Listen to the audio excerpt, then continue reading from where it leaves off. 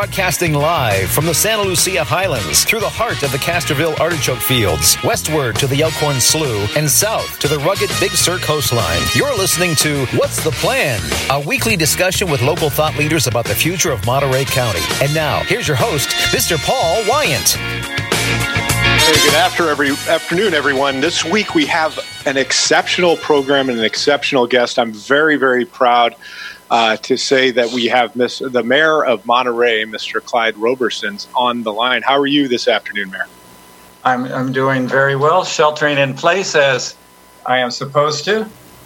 Yes, of course. We have a lot to get to this week. It was a very busy week, surprisingly, in the city of Monterey. A lot of decisions were made. There were protests on the street and other things going on. First, let's talk a little bit about the mayor's history in Monterey. He has been here, I think, since 1968. Is that correct, Mayor? That initially when he started? And he taught for quite a while, 35 years as an elementary school teacher, 3rd through 6th grade. And he spent 25 years, on the Monterey City Council, including 5 terms as mayor, from 1983 to 1987, and then most recently 2014. And his term will be up in November. I didn't read if you're running or not, but if he's reelected, it'll be in November that we'll vote for you. So, what is the plan for November, or have you announced officially? No, I haven't announced officially, but I think I've got one more term in me. So, especially right now, where I think experience is very important. Having some history is very important as we're going through the COVID-19 challenges. Because these are really devastating times, as people have said. It's one in a lifetime, if not a millennial, situation that we're going through. So, yeah, I definitely want to stick around for a couple more years and hopefully see everything back to normal, whatever the new normal is going to be. That's a whole topic for discussion, too. What is it going to look like? Are people going to be able to, are they willing to go back to our hotels and our motels and go out to dinner? And what will the protocols look like? So there's a lot of unknowns out there, which creates a lot of anxiety. Absolutely. As a local business owner, it makes me anxious. I've lost about 60% of my business. So it is a difficult time. Now, let's rewind the clock just a little bit and go back to 1983 during your first 2 terms as mayor. And I think right around then, the Sheraton, now Marriott, had been built. I'm not sure what the status was of the tunnel in Monterey and that whole area, the Middlebury and the aquarium area going into Fisherman's Wharf. So describe the political atmosphere then, and maybe a little bit about your vision for the future and some of the things that maybe happened the way you thought they would, and some of the things that maybe things could have gone better. Yes, that's a very good question with lots of permutations and combinations. So going back to, if I may, I'll go back to 1981, happily teaching elementary school and joining our little neighborhood association here in the hills of Monterey. And there was a project. It was a project. This is how it all started. A little project. Oh, okay, Gracie. I think that's the mayor's dog, second in command, right? Nobody gets by this house without an announcement. But anyway, there was a project. So we as a neighborhood said we're not against development. It was surplus school property. We're a single-family neighborhood. We would very much appreciate it if this is a single-family subdivision. Well, it turned out to be a condominium. And again, that's fine. But it was felt that let's be compatible with the neighborhood. So I went to city council meetings representing our 5 or 6 people membership. And it was my feeling at the time that we simply weren't listened to. Now, others could say we were, but I can distinctly remember sitting in the back of the council chambers. We'd made our presentation. The vote was taken. The neighbor's position did not prevail. And I said, those 5 folks make the decisions around here. I'm going to run for city council. So I went back and told my wife. Then after I picked her up off the floor, she was surprised and stunned. I told my neighborhood association, and they said, well, okay. But here's why it's different. I was obviously unknown. But back then, there were several issues going on. One was the city going to expand out to Highway 68 with 4,000 houses, where Montera, Tehama is right now. Where we're going to have wall-to-wall hotels on our waterfront and on our beach. And so those were the two big issues at the time, which was what was the future of Monterey going to look like? So in 1984, after I was the mayor of the Sheraton, I think probably was the reason I was elected mayor. Because I opposed it, and it did go through, and it wasn't the final straw, but it was simply, no, that's not the direction we want our city to go. Now, subsequently, I did vote for some hotels on Cannery Row, and I'm very happy that I did. But that's when we started Window to the Bay, and we cleared all of the old properties. In 1984, I put a ballot measure on in the charter, and the people passed that by, I think, about 70%, which was a freeze on hotels. But so as a result, we have a nice balance. But it was, were we going to be Waikiki, Miami Beach, or were we going to try to retain our small town feeling? Were we going to expand all the way out through Highway 68 with 4,000 homes, no water, no road improvements? So it really was a defining moment. I often say that I just happened to be there at that time. I think many candidates at that time with those viewpoints could have won. And so that was kind of the feeling then. It was the quality of life. Where are we going? And I still feel that way. I love this city, and I want to take care of it. And I think the number one issue that I hear still after all these years is, this place is so special. This place is so amazing. Take care of it. Take care of it. I had a visit here about 2 years ago when we had our first Chinese festival, and the Consul General from San Francisco, representing mainland China, came down as part of the festivities, and he said, Mayor, I made it through San Jose. This was Saturday. We made it through Morgan Hill. We got through Gilroy, and as soon as we hit the peninsula, I could relax. And he's telling me this, and he said, don't wreck this place. I said, yes, sir, Consul General. Why?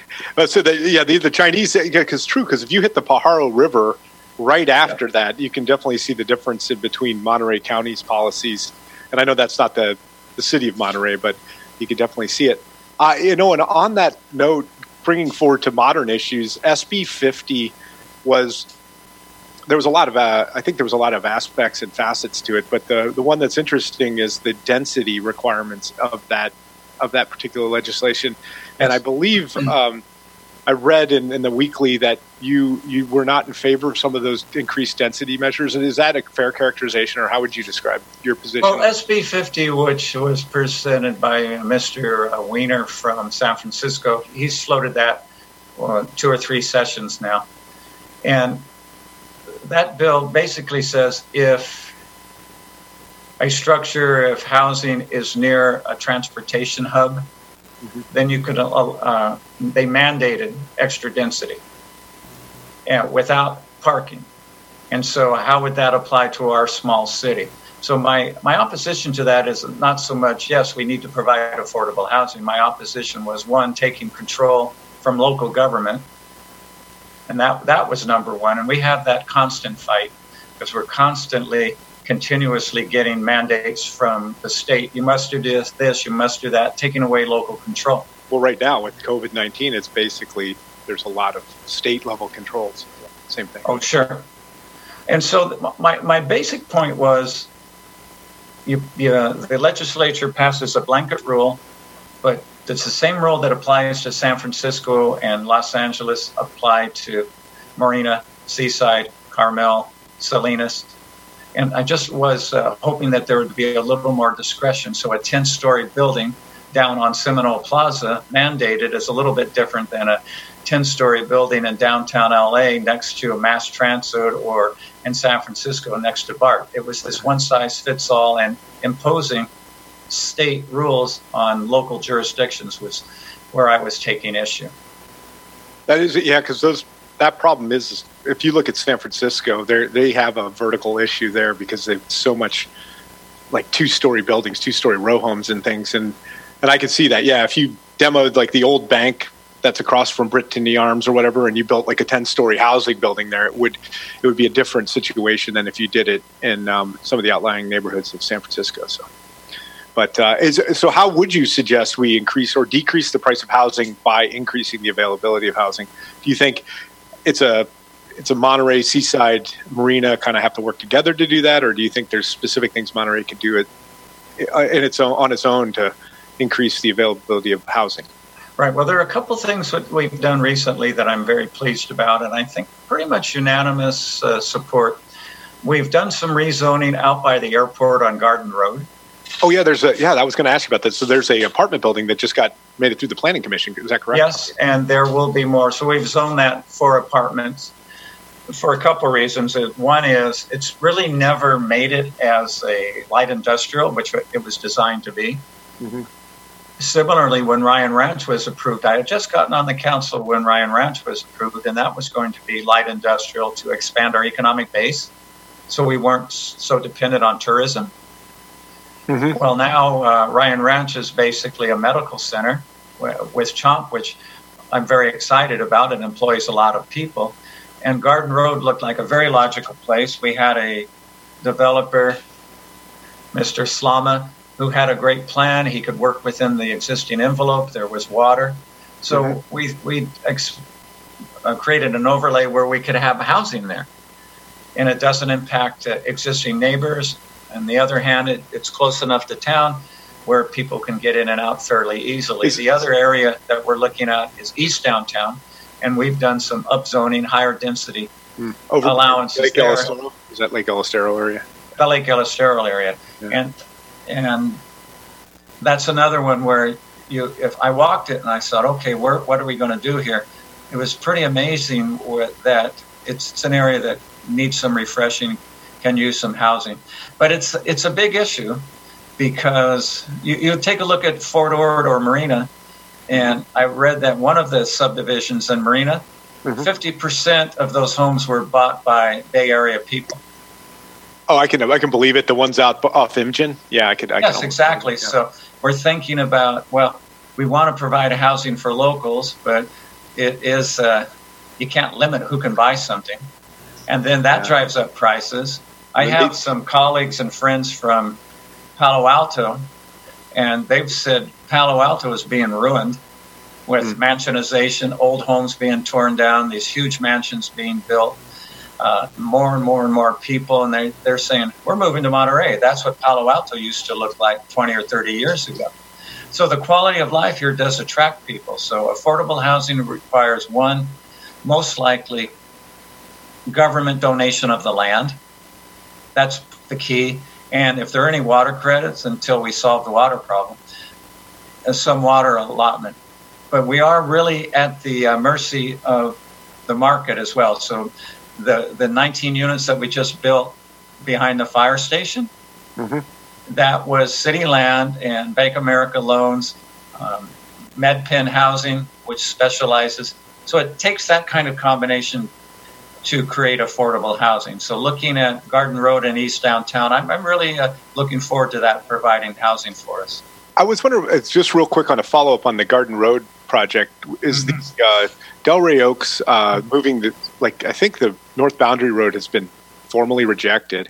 Is that going to affect the access through Garden Road, or will we expand the entrance to the airport now, or is there even a plan yet? Well, the airport has an adopted master plan, and they did an environmental impact report, and they designated their new access through Delray Oaks from the airport to Delray Oaks. So Delray Oaks said, we don't think so. We don't want all that traffic pouring through us.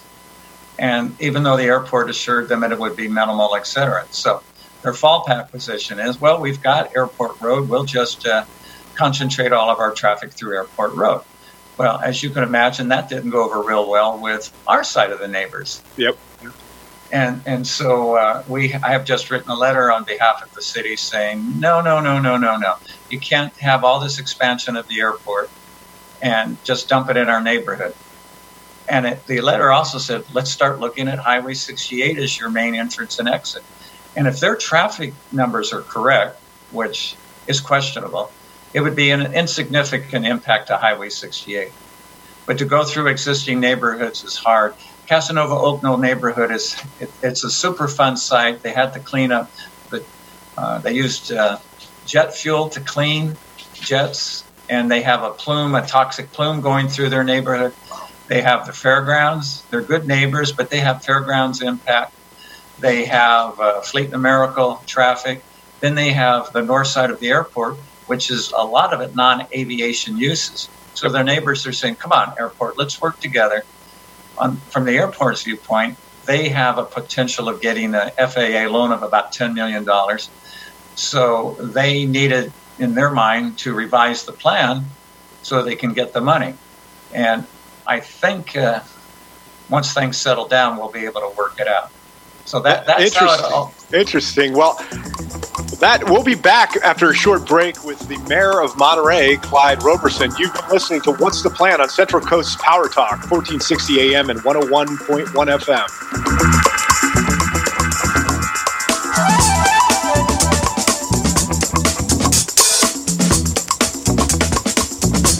One company is on a mission to put 1 million people to work each year. Sounds like a big number, doesn't it? Not to Express Employment Professionals. We take pride in connecting the right people with the right company. Express Employment Professionals is on a mission to put 1 million people to work each year. Let us help. We'll open doors for you. For great employees, call Monterey County Express Employment Professionals, 831-920-1230. That's 831-920-1230. Advertising. Love it or hate it, it's a vital tool for business owners to attract customers and earn a living. But some city governments have arbitrary laws about what advertising signs can and cannot say. The First Amendment protects freedom of speech. IJ is committed to defending free speech against excessive and unfair government regulations. Please visit our website today at ij.org to find out how you can help the Institute for Justice.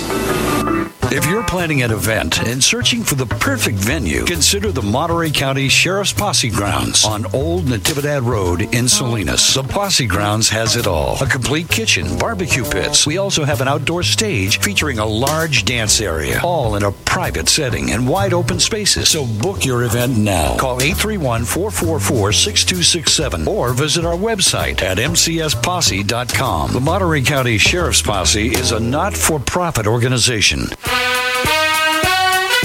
And at 12 minutes before the hour, let's go ahead and go back to the man with the plan on What's the Plan. And here's Paul Wyant. That's right. Thank you, Mark. We are sitting down excitingly with the mayor of Monterey, Mr. Clyde Roberson. And we have a long way to go still and a short time to get there, Mayor. And we've been talking about like the development of the airport and other things. And the central kind of theme of this show, everybody I talk to, whether it's the city manager, Marina, or Steve McShane, it's always water, development, agriculture, and then the character of the peninsula, like the Lone Cypress and the environment. And there's this just forever like give and take between those four pillars. And the airport is another case study of that. It's like everything from when Landwatch started opposing projects. There was an 800 home development in Chular back in the early aughts. But it's gone on before that. You're describing it in the 80s, and it's kind of fascinating that and maybe that's the beauty of this county is like it's almost like the three pillars of government that they lock each other down, and what really needs to get done will get done in the end. But this week we saw a sad bit of news, because I know at least I believe it was the CEO of the Monterey Convention Center said that Monterey lost something like $10 million of its $80 million budget, or maybe even more, or is projected to. And the sadness this week was a decision was made to lay off 82 city workers. So I was wondering if you could talk a little bit about that, Mayor. Yes. First of all, this last quarter, our fiscal year ends in June 30th. That $10 million is for this fiscal year, and going into layoffs in a moment. But the layoffs really were irrelevant to that $10 million cut, but related, of course, because going forward, we're looking in our new fiscal year starting July 1st. If things continue as they are, we could be looking at anywhere from a $1.5 to a $2 million monthly deficit. And unfortunately, any service organization, most of its budget, well, unfortunately is the wrong word. Unfortunately, that's where layoffs have to happen. That's where you get the money. Fortunately, we have so many great employees. So let me rephrase that. And so where do the cuts have to be made? Monterey got impacted probably earlier than others. I just read that 90% of cities in the state of California, according to the League of California Cities, will be making layoffs. In the next 2 years, cities in California will be losing $7 billion in an aggregate, with, at this point, no state or federal bailout or assistance. And so the layoffs, I've personally been through that as a school teacher in my early career. Believe it or not, they had more teachers than possibly they needed, or they didn't have enough budget to pay for teachers. Nothing ever changes. And so I was never laid off, but I was on a list, and that creates a lot of anxiety. So I always say this was really hard to sit here and have to make a decision to lay off people. Some of the people who work in the city of Monterey are former students of mine, because I've taught in the city of Monterey. And a lot of them, they're just friends. They're acquaintances. I've been around for a while, and I know these people. So when I say it was an agonizing decision for me to be laid off, makes my agony much smaller than what they're dealing with. Are they going to be rehired? Healthcare, that's a really tough one, because I think this whole COVID-19 virus points out we need universal healthcare rather than to get into the debate, is it Medicare for all? Is it the Affordable Care Act, a combination, a hybrid? So anyone being laid off after 2 months, they don't have health insurance anymore. Mm-hmm. And that can be catastrophic. So one of the things we're looking at is how can we extend that at least 6 months, which is the length of state unemployment payments. That's really difficult. And so what if that's the only wage earner in your home? And how do you pay the rent? It's for our council, very empathetic. Most of us public employees over the years, we felt that really heavily. But I know the people who have been given a layoff notice can't even imagine what they're going through. That has to be so difficult. So our goal is this is going to be temporary. As the rules loosen, we'll bring people back. I just saw that Dr. Moreno, County Public Health Officer, said that some kind of child care and summer camps will be permitted. So our staff this weekend is going to be working on that. What does that mean? Preparing protocols, submitting to the county, okay, we're in, this is what we want to do, here's our plan, and then we can bring the recreators back. But why did Monterey get hit so hard so early? Of 28,000 people, our population, what other city has its own conference center? Closed. What other city has a Monterey Sports Center or sports center like ours? Closed. 3 recreation centers that provided child care and recreation and preschool, closed. Major parking operation, closed. And so the work isn't there. Mm-hmm. And if we could, we'd continue to pay everybody, but the revenues are terrible. Our hotel occupancy tax, or occupancy, is going from 75% hotel rooms full to 15% and dropping. Our sales tax collapsed. Then another point that, and all of these things make Monterey special in normal times, but they're especially difficult when things aren't normal. Then you take a look at our wonderful Naval Postgraduate School. Doesn't pay property tax. Defense Language Institute doesn't pay property tax. MPC doesn't pay property tax. Middlebury doesn't pay property tax. Monterey Bay Aquarium doesn't pay property tax. That's like about 40% of the land area, too. It's a huge land area, and so that hits us, too. So between property taxes and sales taxes and hotel motel taxes, we have been absolutely clobbered and devastated. And that's why we had to make this very serious decision with the hope and the promise that as things get back to normal, we're bringing our family back. That's who they are. Well, we have just a little bit of time left. And I did want to, I think the Palm pays you for as part of the public-private venture for their public work side. There's a little bit of money there, but that's a small piece. There was protests this week on Del Monte Avenue on Friday about opening back up. I think there's a lot of statistics about like children under the age of 18, not really susceptible. People between the ages of 18 and 50 maybe have similar mortality rates as the flu. Those are all kind of early numbers coming out of like New York and places like that. What would you say to the protesters? What are your thoughts on that?